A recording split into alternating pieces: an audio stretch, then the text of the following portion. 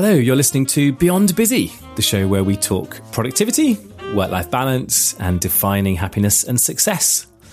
My name is Graham Alcott. I'm your host for the show, and on this episode, I'm talking to the adventurer and explorer, Alastair Humphreys. So before we get into it, I hope you're enjoying the summer vibes. I have to say, I'm just full of pollen right now. So if I sound slightly different, slightly croaky, or that sort of thing, then that's why. And because of that, I'm going to keep the intro to this pretty short and just get into the episode. Alastair Humphreys is a British explorer, adventurer. He has, in the last few years, and just wait for this list, right? He spent 4 years cycling around the world, which is a journey of 46,000 miles through 60 countries and 5 continents. He has also walked across southern India, rowed across the Atlantic Ocean, run 6 marathons through the Sahara Desert, completed a crossing of Iceland, and as you're going to hear, more recently busked his way through Spain, paying his way through busking, and the only catch is that he didn't know how to play the violin. So a guy full of stories, also someone who is pretty famous online for coining the term micro adventures. You're going to hear all about that as well. And someone whose work life, a lot of it looks like, I guess, what we imagine escapism to look like if we work in an office, right? So if you work in an office, you probably have this kind of image of doing some of the fantastic things that Alastair has done as kind of like the dream. If I wasn't here, this is what I'd be doing. So you're going to hear a little bit about what it's like for that stuff to be your work, how some of that stuff has a bit of a grind to it as well. He's got some really interesting stuff to say about work-life balance, some really nice stuff around reflecting and putting sort of regular times in your month to really think ahead and think behind, and just full of really interesting stories and wisdom. So I think this is going to be a really interesting episode for you. Hope you're going to enjoy this. So let's get into it. We're down the line. So there's a couple of little glitches on this audio. But bear with it, it is definitely worth it. So here I am with Alastair Humphreys. Right, we are rolling. I'm with Alastair Humphreys. How are you doing? I'm very good. Very good. Thank you for having me. Yeah, so we're recording this down the line, and I love that we're going to talk about adventures and all of the stuff that you've done around the world and all these just amazing adventures that you've had. But we had to wait for your Sainsbury's delivery. Yes, you weren't meant to say that. This is the glamorous life of an adventurer. So, yeah, Sainsbury's have delivered. They had to replace the pumpkin seeds with some other sort of seeds. But apart from that, I'm now ready to be Mr. Adventure Al again. Nice. So you can regale us with stories of starting fires from bits of stuff that you find on the floor of the forest. But we know that you've secretly got plastic packaging in your fridge as well. Yes, far too much of it. Yes, yeah. But I think, though, to go on from that, I do think it's an important thing to say sometimes is that whatever role people seem to be living on the internet, the reality is always as plentiful boringness. And I have a very, very boring normal life and then a moderately interesting internet life. And the challenge is to try to keep as much of the interesting stuff in my life as possible in amongst collecting Sainsbury's deliveries and paying my bills and things. Nice. I ran an Instagram channel for a little bit called No Filter, Just Real Life. And the idea was to just document the most mundane things that happen in the day. So it'd be like, here is me at the supermarket waiting for the person in front of me at the checkout. Just really kind of dull things. But I found it like a really useful way of kind of seeing beauty in some of those mundanities and just kind of helping me to be a bit more mindful about certain things that I might have been frustrated around. So, I might well pick that one up again at some point. Yeah, it's a good idea. So let's start with one of your latest adventures. So you've just written a book called My Midsummer Morning, and I have just been watching a couple of YouTube bits about that as well. So the story of this is just absolutely fascinating. And you're basically retracing the steps of Laurie Lee. So should we start there? And you can tell us about your sort of origins of discovering the book by Laurie Lee and what that led to. Yeah. So Laurie Lee in the 1930s walked out one midsummer morning from his mum's house in a little village in Gloucestershire to go and seek adventure, as young people have done for forever, I suppose. And he found his way to Spain. He'd never been abroad before. He knew enough Spanish to say, please can I have a glass of water? And that persuaded him that he was ready to go to Spain. And he walked the length of Spain playing his violin to pay for his way.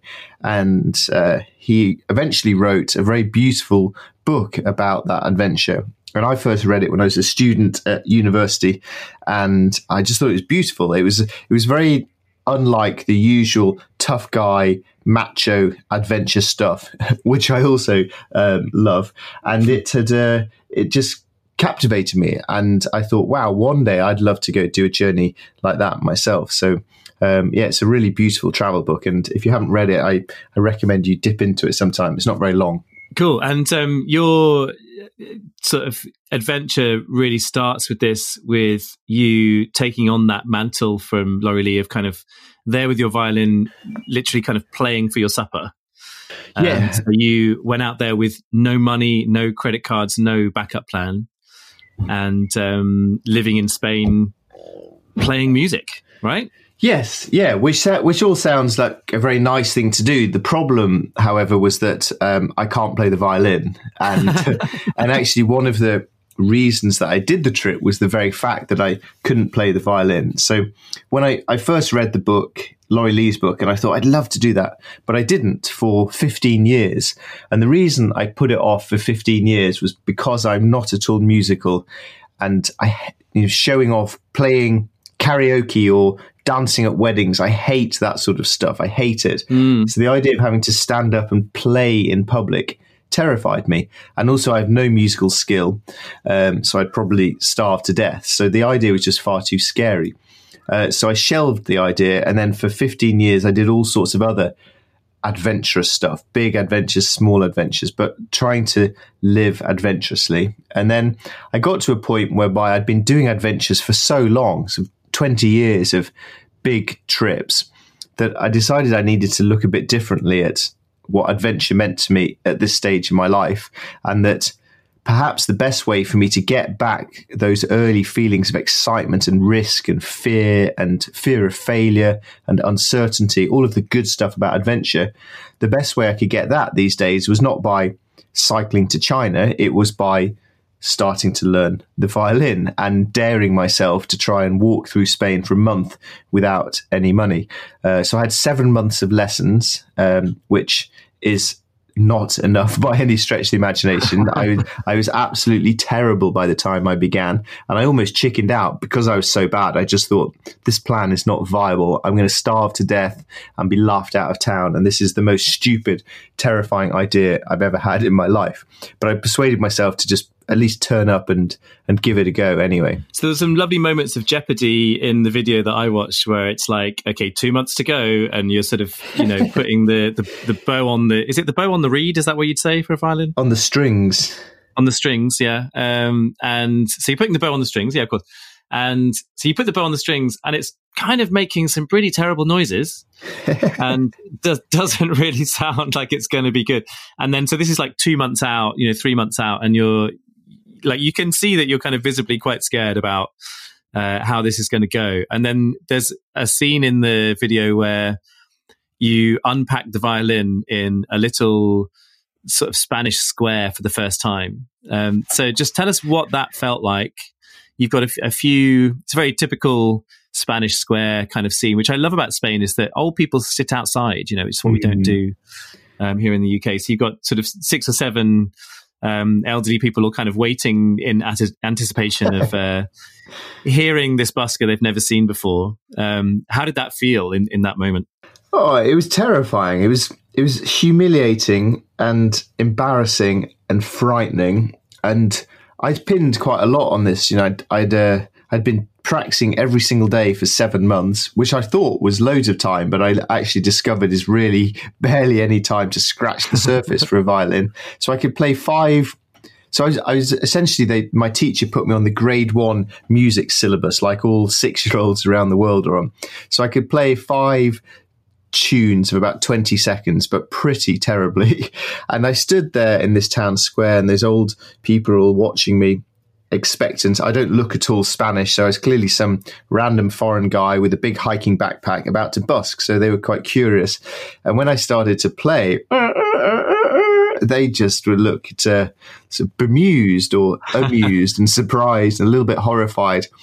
And I soared away in that plaza for hours without earning a penny, people just ignoring me or laughing at me or wrinkling their nose at me. And I just wanted the world to open up and swallow me up. And I was so angry at myself. I just thought, this is the most stupid idea you've ever had in your life. This is self-inflicted idiot suffering. And I hated the entire experience.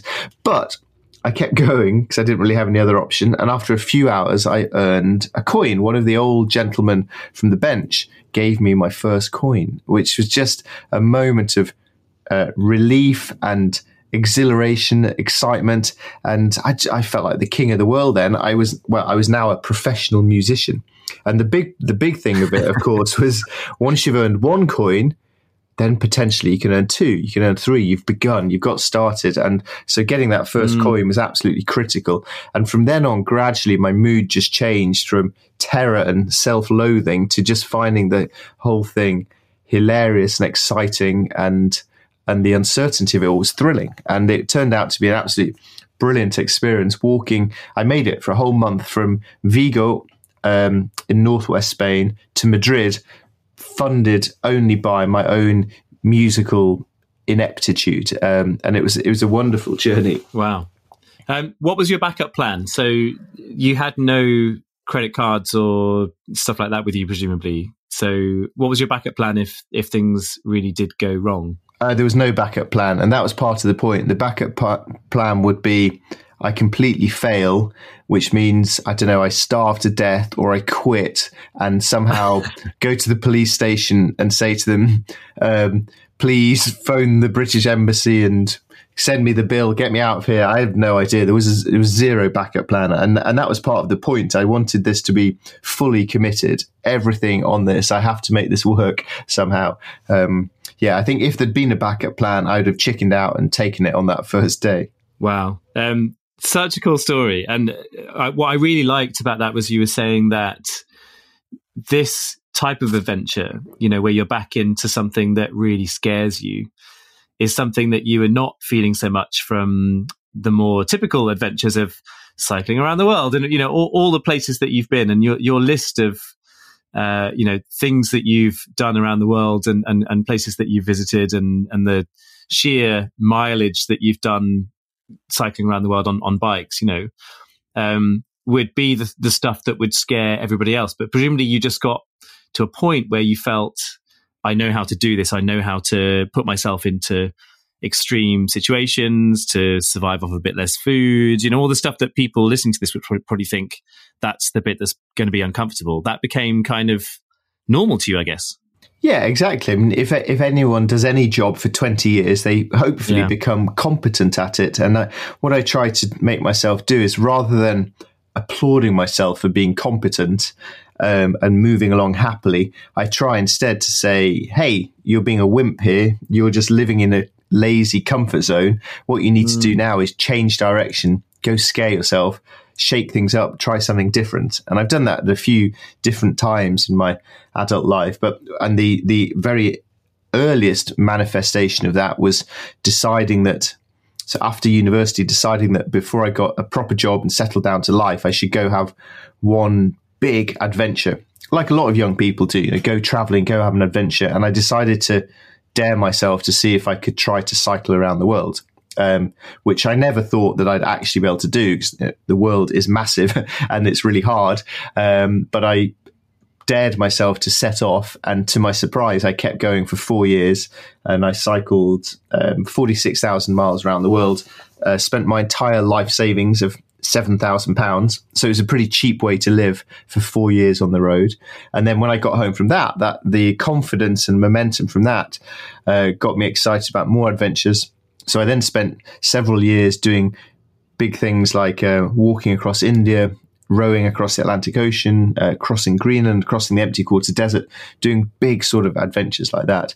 And all those years meant that when I got to Spain, the fact that I had to walk 500 miles and that I would be sleeping outdoors every night and cooking on fires and washing in rivers, none of that bothered me. That was my day job. That was the easy part of it. And the adventure of this experience was the violin.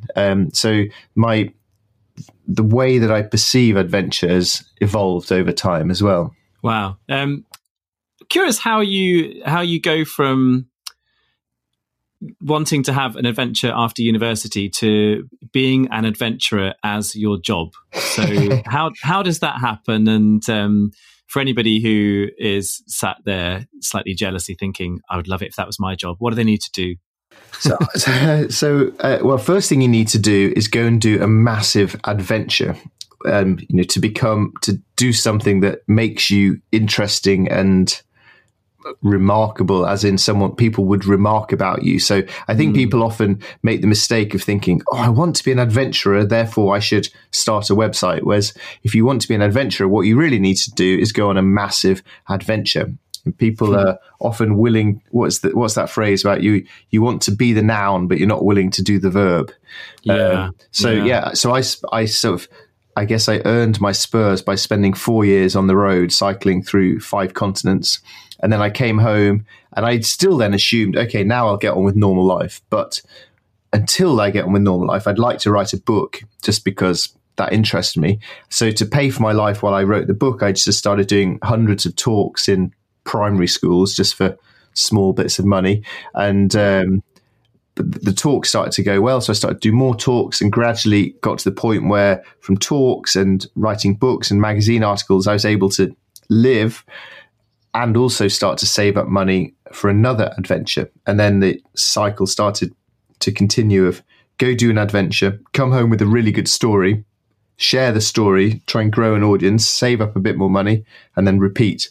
And if you repeat that for enough years, eventually perhaps you might get to the point where you can call yourself an adventurer, even if you still have to collect the Sainsbury's deliveries. And a couple of things that you've done more recently, which are very timely for me. I love the idea of you did a walk around the M25. I want to talk about that in a minute. And this whole idea of micro adventures. And it feels like one of the things that you're really interested in is how to make adventuring more accessible to, kind of everyday folk in everyday jobs. And if I just for a minute class myself as exactly that. So I've got 2 weeks in August where I'm going to be going off around Scotland. And I just kind of had this two week window, had all these ideas of doing far-flung travel and, staying in hotels and going to baseball games, which is a thing that I do fairly regularly and stuff like that. And I just kind of had this, I guess I had this kind of calling to just be on my own with a tent, just kind of in wilderness. And I'd kind of never been to Scotland outside of Edinburgh. So that was kind of always on my list anyway. So that's been really timely, just watching some of your videos and kind of making this stuff feel a bit more accessible to someone like me who I go camping every now and again, but usually when I plan a holiday, it involves hotels or Airbnbs or something like that. So just firstly, why is that an important thing to you? The idea of making these kinds of adventures more accessible and kind of smaller and easier for people to sort of get at? For quite a lot of years, they weren't. I mean, with the honourable exception of Laurie Lee, who was this bumbling young guy who went on his first adventure, most of my adventure heroes, when I was trying to learn about or trying to summon up the courage to go on my first adventure, most of what appealed to me was the ridiculously hardcore, epic, saw off your own fingers kind of crazy men and women doing mad stuff. And I loved that elitism of expeditions, trying to be tougher than everyone else and harder than everyone else. And really, that was what appealed to me in the first place. I think I was, I was fairly insecure about myself and unconfident and had a bit of a chip on my shoulder, and I wanted to try and stand out. So for years, I really believed that adventure had to be properly hardcore and that 2 weeks in Scotland was pretty pathetic. So that was the way I went for years. And they were great times. But I gradually, as I started to do more blogging and writing and speaking to audiences, I became aware that loads of people love the idea of adventure and travel, but very few people actually do it. And I started to notice that there were lots of barriers that stop people. Some of them are practical barriers, a lack of time or a lack of money. Most of them, they're in our heads, so sort of perception that people like me don't do stuff like this, or I'm a normal person, not an adventurer, so I can't do it.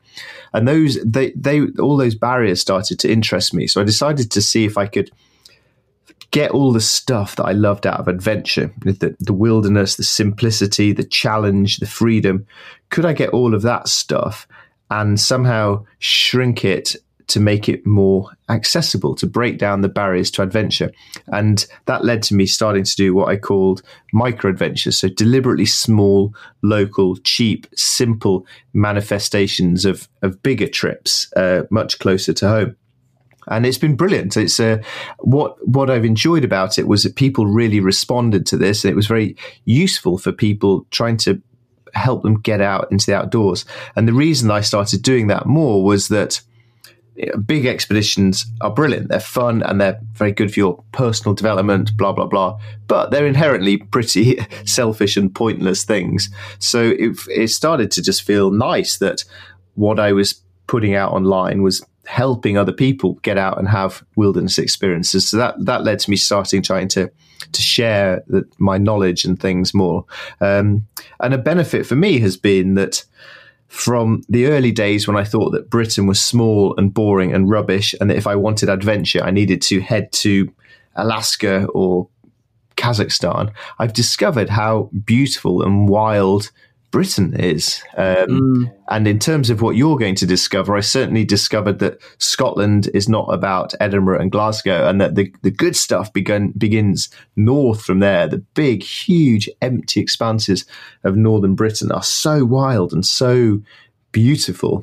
And I've really now started to love having small adventures in my own country. It's been quite an epiphany for me.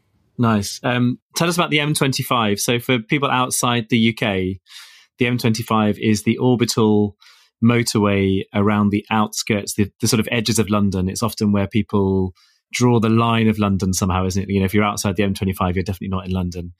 And it's a very boring road. So tell us how that came about for you as a thing to interact with, to adventure around. Usually it's the place that everybody avoids, right? Exactly. So when I was trying to think, how can I try and make adventure more accessible? The first exercise in that was just I realized that a lot of the kicks I've got out of adventure have been the same, whether I've been in the middle of the Atlantic Ocean, on the ice caps in the Arctic, or in the Atacama Desert. It's the same stuff you're getting. Therefore, perhaps I could get that wherever I was, and that maybe all of this really was just in my head, and it was mostly adventure was about the attitude with which I approach things. So in which case I should, in theory, be able to have an adventure anywhere. So to prove that point, I decided to do the most boring adventure in the world in the least adventurous place I could think of, and go somewhere everyone hates, the M25. So I followed, and I thought it was a bit of a ridiculous idea, similar to Spain, I suppose, but I decided to give it a go. I followed my nose around London through just cross country, trying to keep as close to this big motorway as I could, through suburbia and commuter towns, basically. And a few things happened. One thing was that time and again, walking around the M25, I kept thinking to myself, this place, this trip is exactly the same as cycling around the world. I just kept having comparisons in my head. It was a circular journey. It was a bit of a physical challenge. I was meeting good, kind, interesting people, just like you do when you're properly traveling.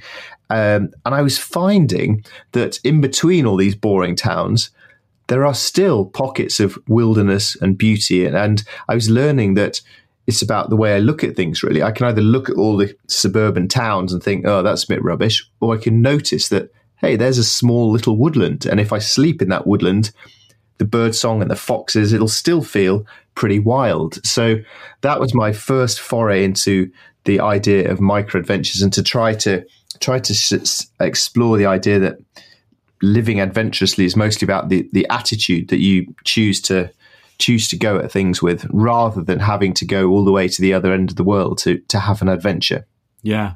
How long does it take to walk all the way around the M25? Well, it was more a case of how long we had available. I did it with a friend, and he had a deadline, so we had 7 days to do it. It's about, the road itself is 120 miles, but we were going cross country, so we were getting up towards something about 200 miles in a week. So it's quite a big, long week of walking. So it was actually quite a physical challenge to do.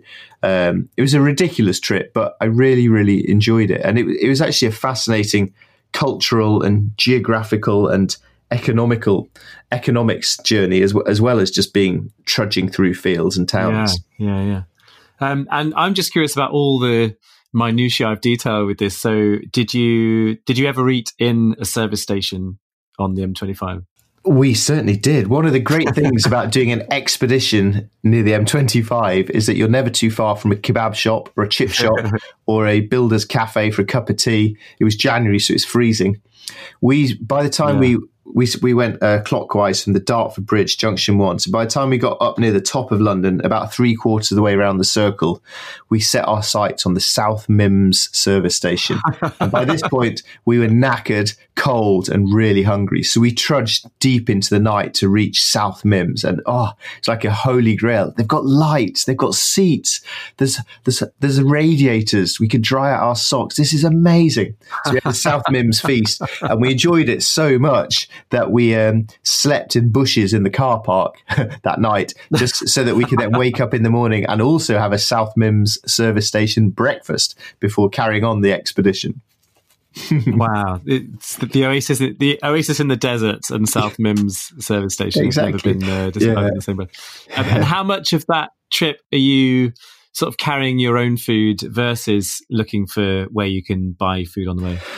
We carried, sort of, I guess, a day's worth of snacks and things, and we had a stove. It was snow on the ground, so it was cold. So we had a camping stove, so we could cook some noodles and make a cup of tea at night. But it was pretty much you're never too far from a shop walking around London. So the logistical planning wasn't too bad on that trip. Nice. I don't know why I'm just intensely curious about the food, because the other thing that I wrote down from before was there's a video of you and a friend of yours kind of living off the land. Oh, yes. And sort of doing all the kind of bushcraft skills of, starting fires from scratch and all that sort of thing, and foraging for little nuts and stuff like that. So tell us about that, and how did that come about, and what did you learn from living completely off the land? I think, is it like a Neolithic thing? What was I can't remember the exact thing that was described in the video, but it's like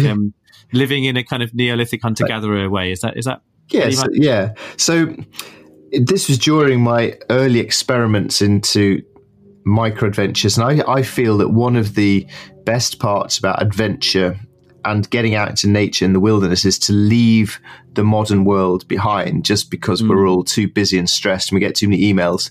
So to turn off your phone, take off your watch, and walk out into the woods to spend some time by yourself is a rare thing to do these days. And I felt the usual symptoms of detoxing, of anxiety that I didn't know what time it was, or boredom because I hadn't looked at my phone for 5 minutes, and thinking, how will the world cope without me answering an email for half an hour?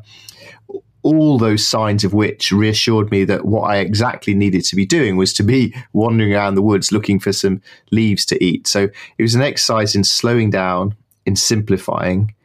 And I think we could all get that just by walking out to our local wood, sitting down under a tree for an hour and daring ourselves to sit there for an hour without looking at our phones. So I think it's a good thing to do. I also was interested in this idea of, even in quite a small woodland, quite near London, you can feel that you are in nature. So if you're move, you sleep when it gets dark, you wake up when it gets light. If it's windy, you get a bit cold.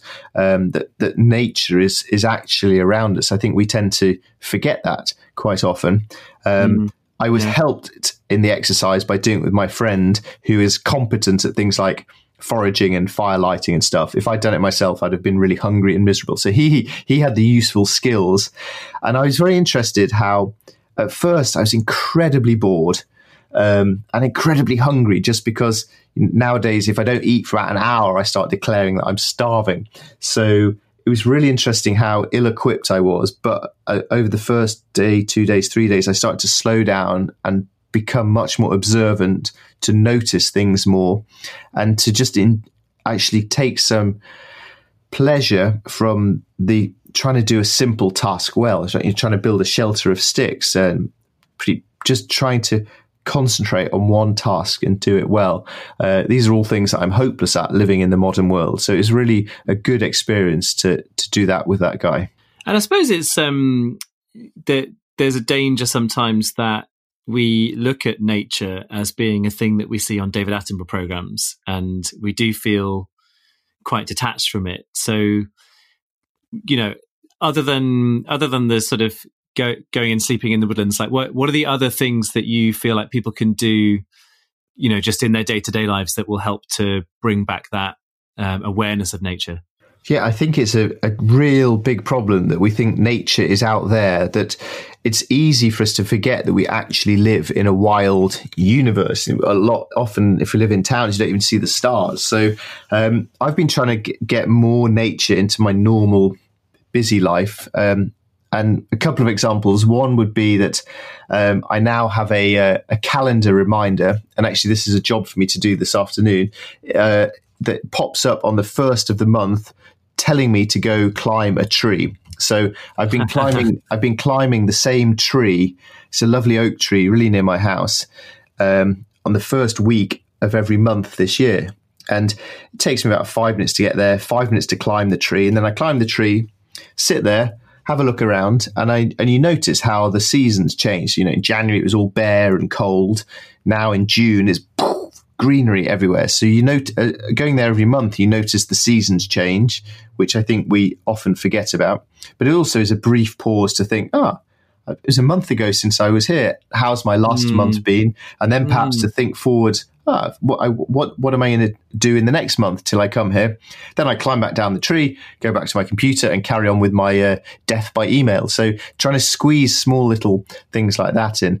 I've become a huge fan of swimming in rivers. So when I'm driving along with my sat nav on, I treat my sat nav not just as a way to get me places, but as an adventure seeking device. Because on the sat nav you see the blue river approaching. So as I'm driving along, I quickly look out of the window. If it's a nice river, I pull over the car, go find my way down to it, jump in the river, carry on the journey, just feeling wild and refreshed. So I'm trying to do small little things like that on a regular basis within the framework of busy normal life. Nice. Do you find that you have times where you're more motivated by adventure and kind of seeking it out, and other times where you're just like, I can't be bothered to go and swim in the river today? Not really, actually. I mean, quite often in wintertime, I look at the river and think, I don't want to swim there because it's freezing. And only an idiot would do that. However, one of the great things of building up momentum in anything you do is that I've jumped in enough cold rivers now to know just how good it feels afterwards. It feels great. Right. And actually, almost the colder and more stupid the day, the bigger the buzz and the thrill you get afterwards. So I've learned that a lot of these rewards overcome that brief bit of discomfort. But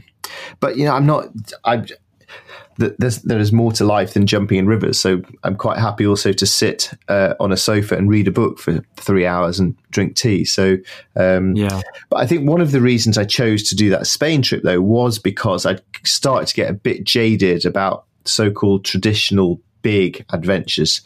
I was trying to think, what should I do? Should I cycle to China? Oh, already done that. Should I row an ocean? Already done that. And starting to get a bit flat about these wonderful adventures was an alarm call for me that what I needed to do was change direction. Not completely, just a little detour, get out of that rut and veer off in a slightly new direction. I'm still heading loosely in the same direction in what I hope to get from life, but just by a slightly different course. And I think those regular small readjustments are good just for shaking stuff up a bit. Yeah.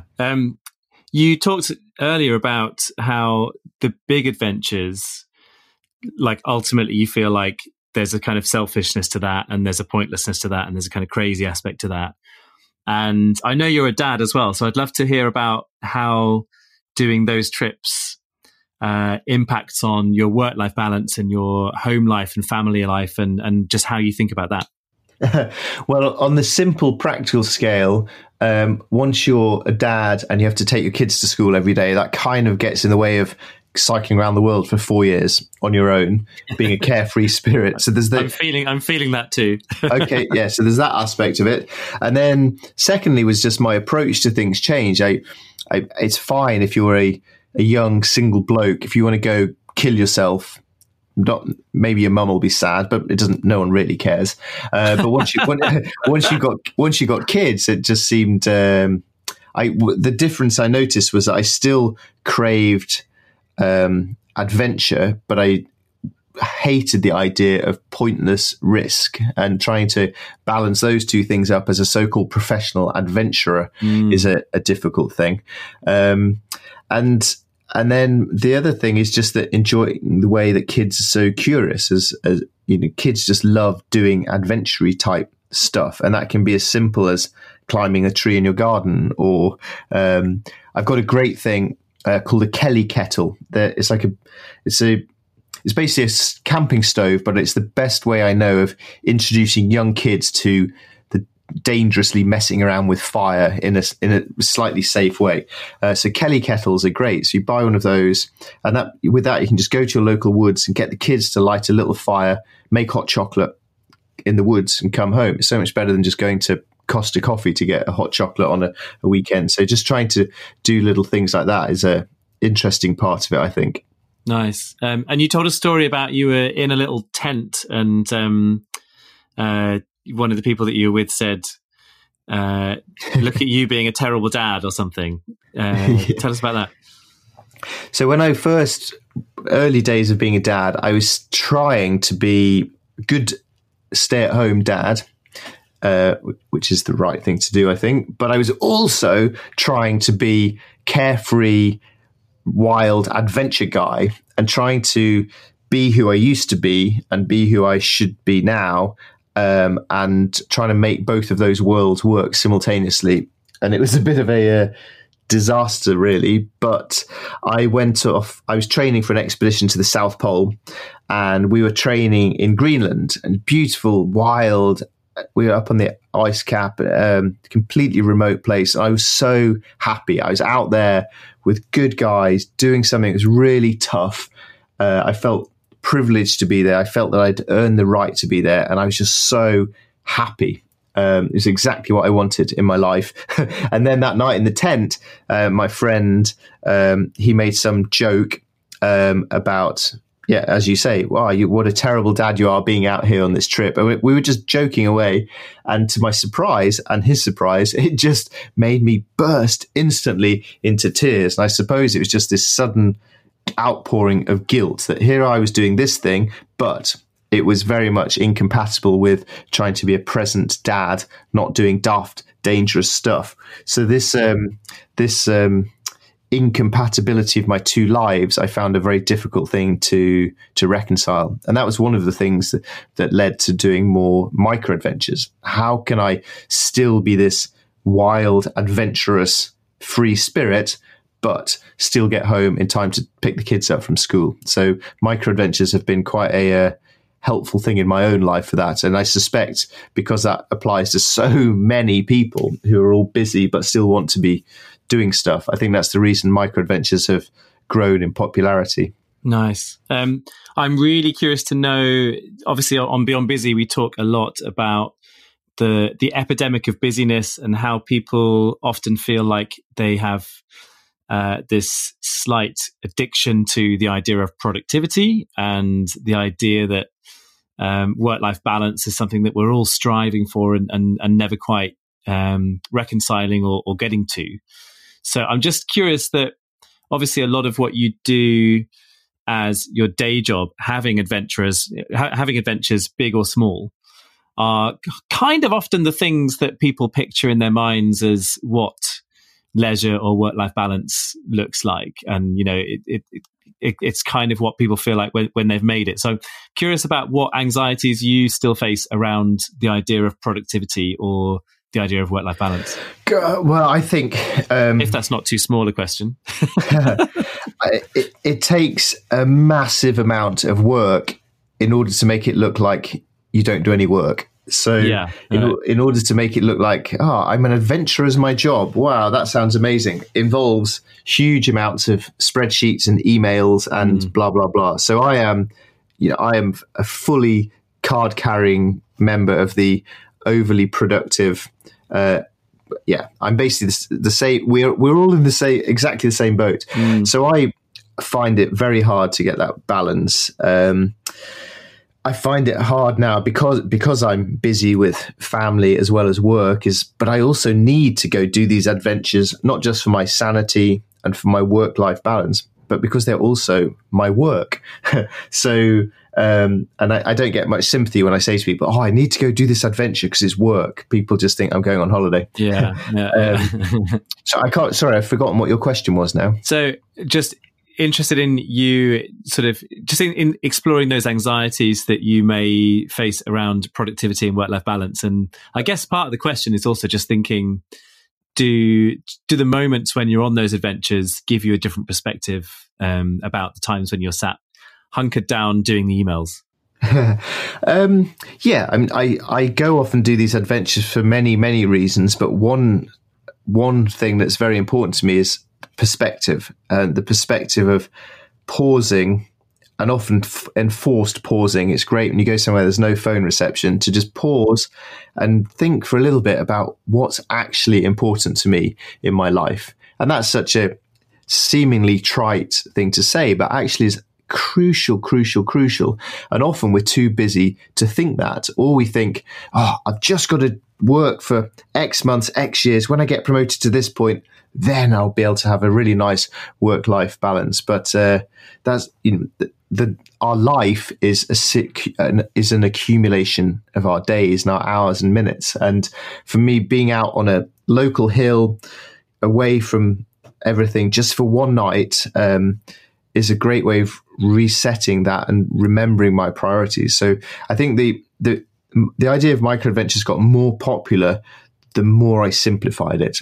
And I think the simplest manifestation of all of my adventure things I try and do is trying to look differently at things. So we're all busy with a 9 to 5. So I start asking, what about the 5 to 9? The at least hypothetical, theoretical 16 hours of freedom. What are we going to do with that? Are we going to use that time or just fritter it with more answering of emails? So what I've been trying to do, especially in the summer months, is encourage people to head out one evening after work and go sleep on a hill, turn off your phone, come back the next morning feeling, well, knackered for a start, but feeling invigorated and refreshed and having just had a little bit of a different perspective. And I'm very busy at the moment. I've messed you around all sorts trying to schedule this interview. And that's why I have things like climb a tree actually in my work calendar, just to remind me that, hey, you're not too busy to go climb a tree for 10 minutes. And if you actually are too busy to climb a tree for 10 minutes, then that's completely bonkers and you need to sort this out. That's wrong. So I think scheduling small little adventures is a really important thing to do. Love that. And the other thing I was going to ask you is the times. So you mentioned that when you were in Spain, so you, through busking, made 120 euros in a month.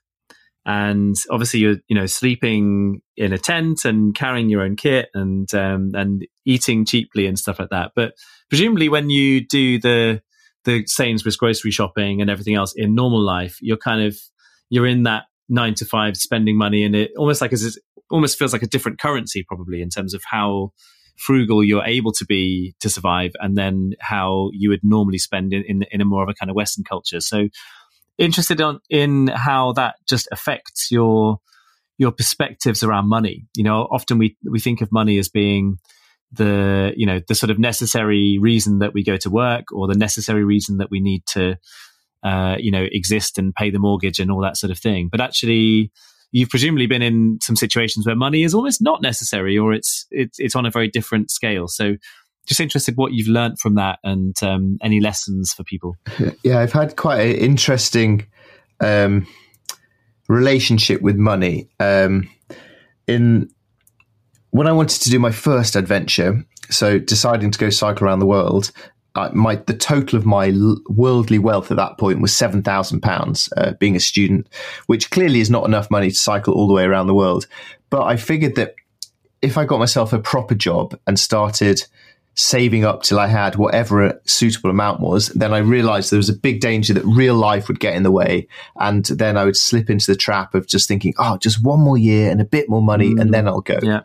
So instead, I chose to just go with only £7,000 and see how far I could get. So to make £7,000 last for 4 years required a fairly manic, obsessive frugality, of just living basically like a tramp for 4 years. But I made it on 4 years, and it made me realize how much adventure and how much life I could get with not much money. Yeah. Those 4 years of my life were better education than anything I've done. They were the most vivid memories of my entire life, and they cost $7,000. So I realized that either in life you can earn more money, or you can spend less money. And those two things can both lead to exactly the same outcome of lifestyle.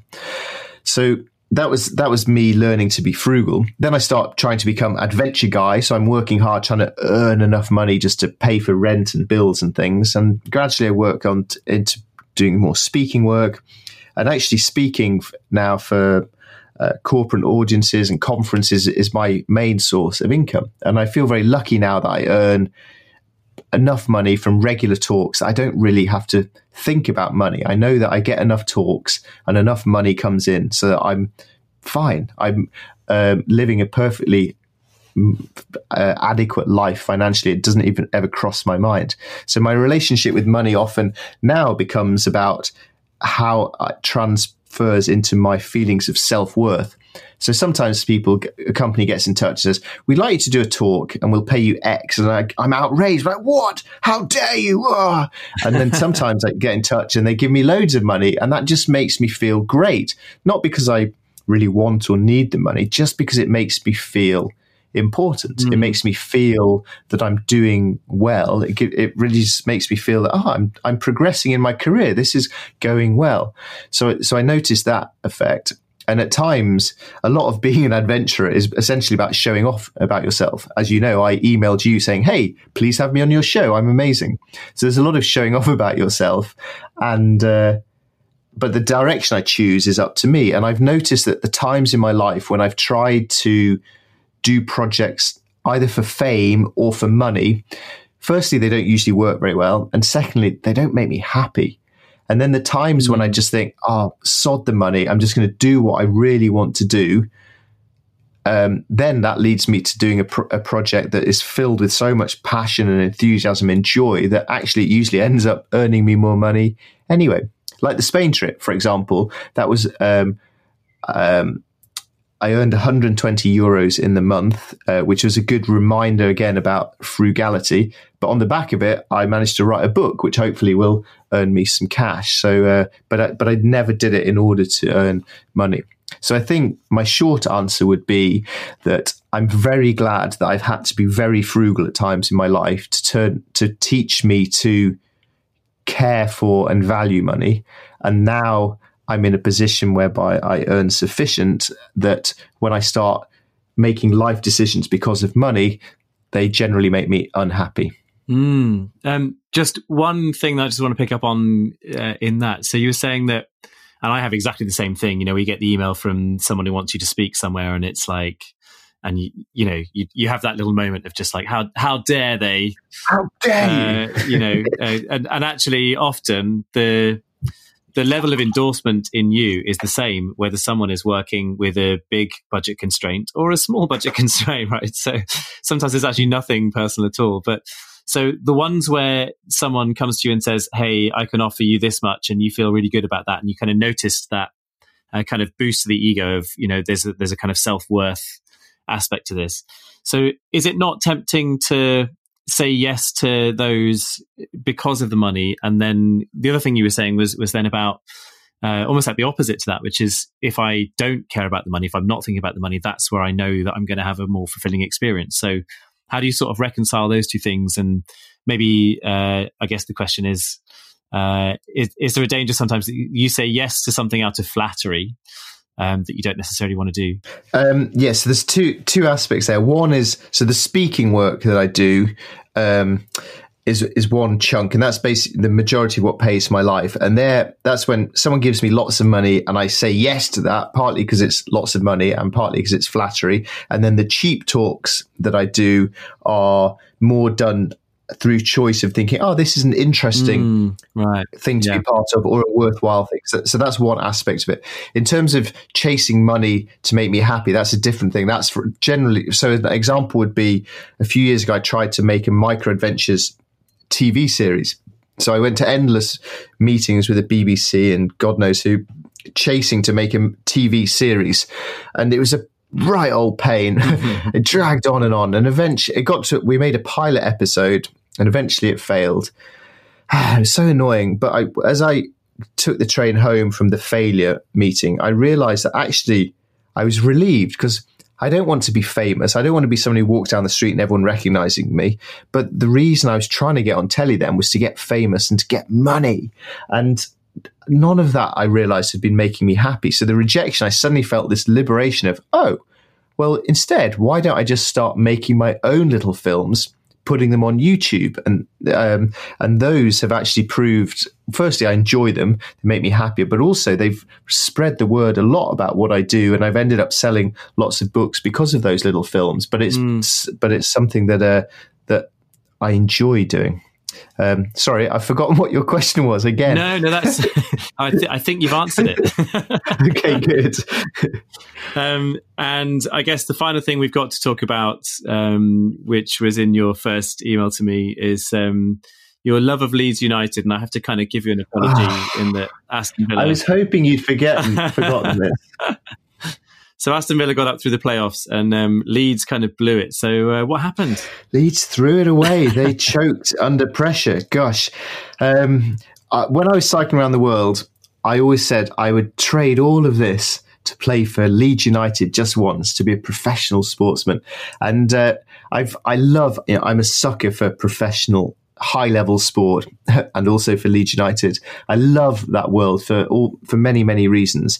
But one of the reasons that I ended up going into adventure is because I'm incompetent. I would never get picked, even for Leeds United. So I've got no skill.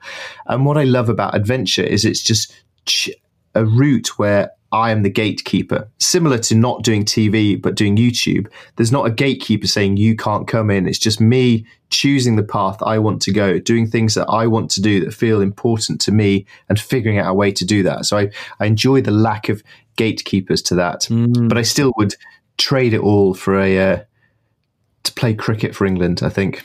I mean, what's interesting about that is we've probably all had, and I was a similar level of footballing competence at school, where what happens is everyone, do you remember those times on the school field or the school playground or whatever, and everyone lines up and then two people pick teams. Yes.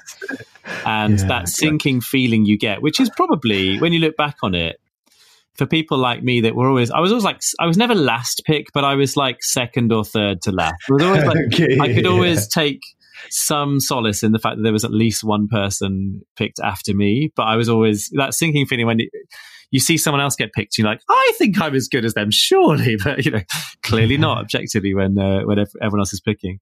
But it's that moment, isn't it, where it's probably one of the first instances that you have, kind of socially, that you then start to look at that stuff professionally later on, of like, comparing yourself to other people and kind of realizing that there's a kind of pecking order to each skill or each thing that you're doing or whatever. But I love that concept that you can take that and sort of turn that around and say, how can I find the things where I don't need to wait to get picked?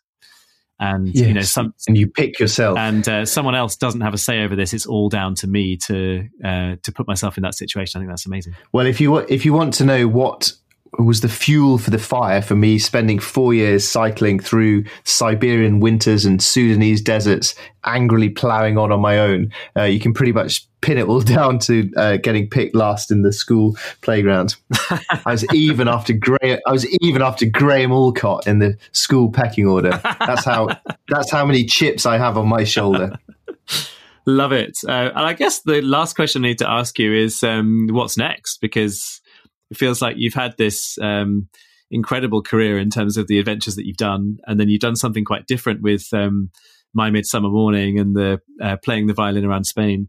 What are the 2 or 3 ideas in your head for kind of next adventures, and particularly thinking about how that might inspire people like me, who I'm kind of sat here looking forward to my Scotland trip. I'm sure there are lots of people having similar thoughts about how they might use a bit of time over the summer and what they want to do next year and stuff like that. So maybe your pet ideas in your head can give other people inspiration as well. So what's next for you? Well, again, it feels like a change of direction. I'm writing another children's book that's taking up a lot of my headspace. This is the geekiest thing I'll say all day, but I've got ridiculously excited about the world of automated email letters.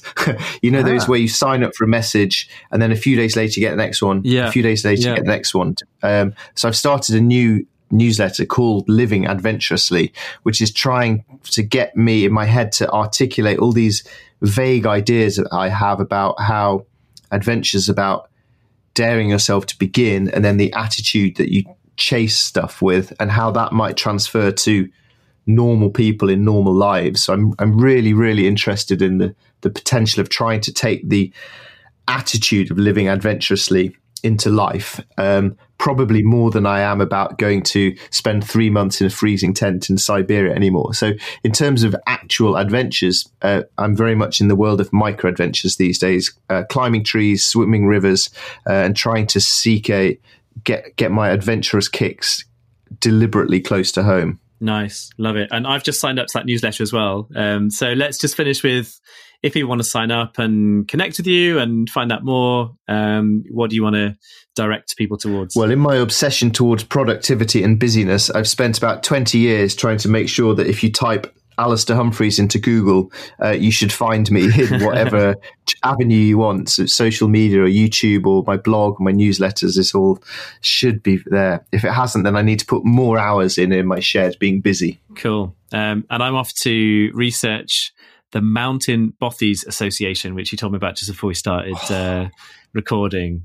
So I'm you've definitely given me lots of food for thought and ideas and lots of inspiration. And I hope it's been the same for everyone listening. So Alastair, thanks for being on Beyond Busy. Thank you for having me.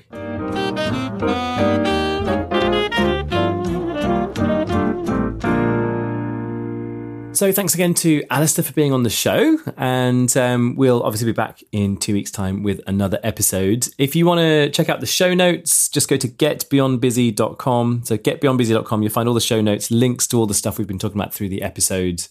So go to getbeyondbusy.com for more of that. All the back episodes, all the ones that you haven't heard, they're all there. So go and have a look at that. And if you haven't subscribed, I'd love you to do that. It does really help. I know that's the kind of podcasting cliche, but please like and subscribe and leave reviews and all that stuff. It will really help to just spread the Beyond Busy goodness, the audio vitamins into your ears. So please go and do that on Apple Podcasts, on Google, wherever you are, like whatever you use for podcasts. Go and like and subscribe and all that stuff. Cool. Final couple of things to say. So thanks to Mark Stedman, who's my producer on the show. You can find out more about what he does at Podient. And also thanks to Think Productive, who are our sponsors for the show. So if you want to find out more about productivity workshops, productivity coaching, bringing all that good stuff to your company, or coming to one of our public workshops, then just go to thinkproductive.com. And if you want to find out more about a particular workshop, then you can just always email me, just graham@thinkproductive.co.uk. And depending on where you are in the world, I'll forward that on to the right person as well. Likewise, if you've just got thoughts about Beyond Busy and what we're doing here and things that you want to share, I'm always keen to hear it. Just graham@thinkproductive.co.uk on the email, and also just at Graham Alcott on Instagram. I am not on Twitter anymore. I've just taken a step back from there. So you're still about to find my profile on there, but I'm not there. Someone else has my password, and I'm enjoying a bit of a hiatus. There's a few, you will see a few tweets on there, by the way, which are kind of, when we put a podcast out, we have a little kind of automated way of doing that. So Caitlin in our office does that, but that's not me. So I'm not there. I will not be answering Twitter at replies and DMs and stuff, but you can get me on Instagram and on email. So we'll be back in 2 weeks' time. I hope by then I just feel less pollen-y and coffee and spluttery and snotty and all that stuff and feel much better. So be back in 2 weeks with another episode. And until then, take care. Bye for now.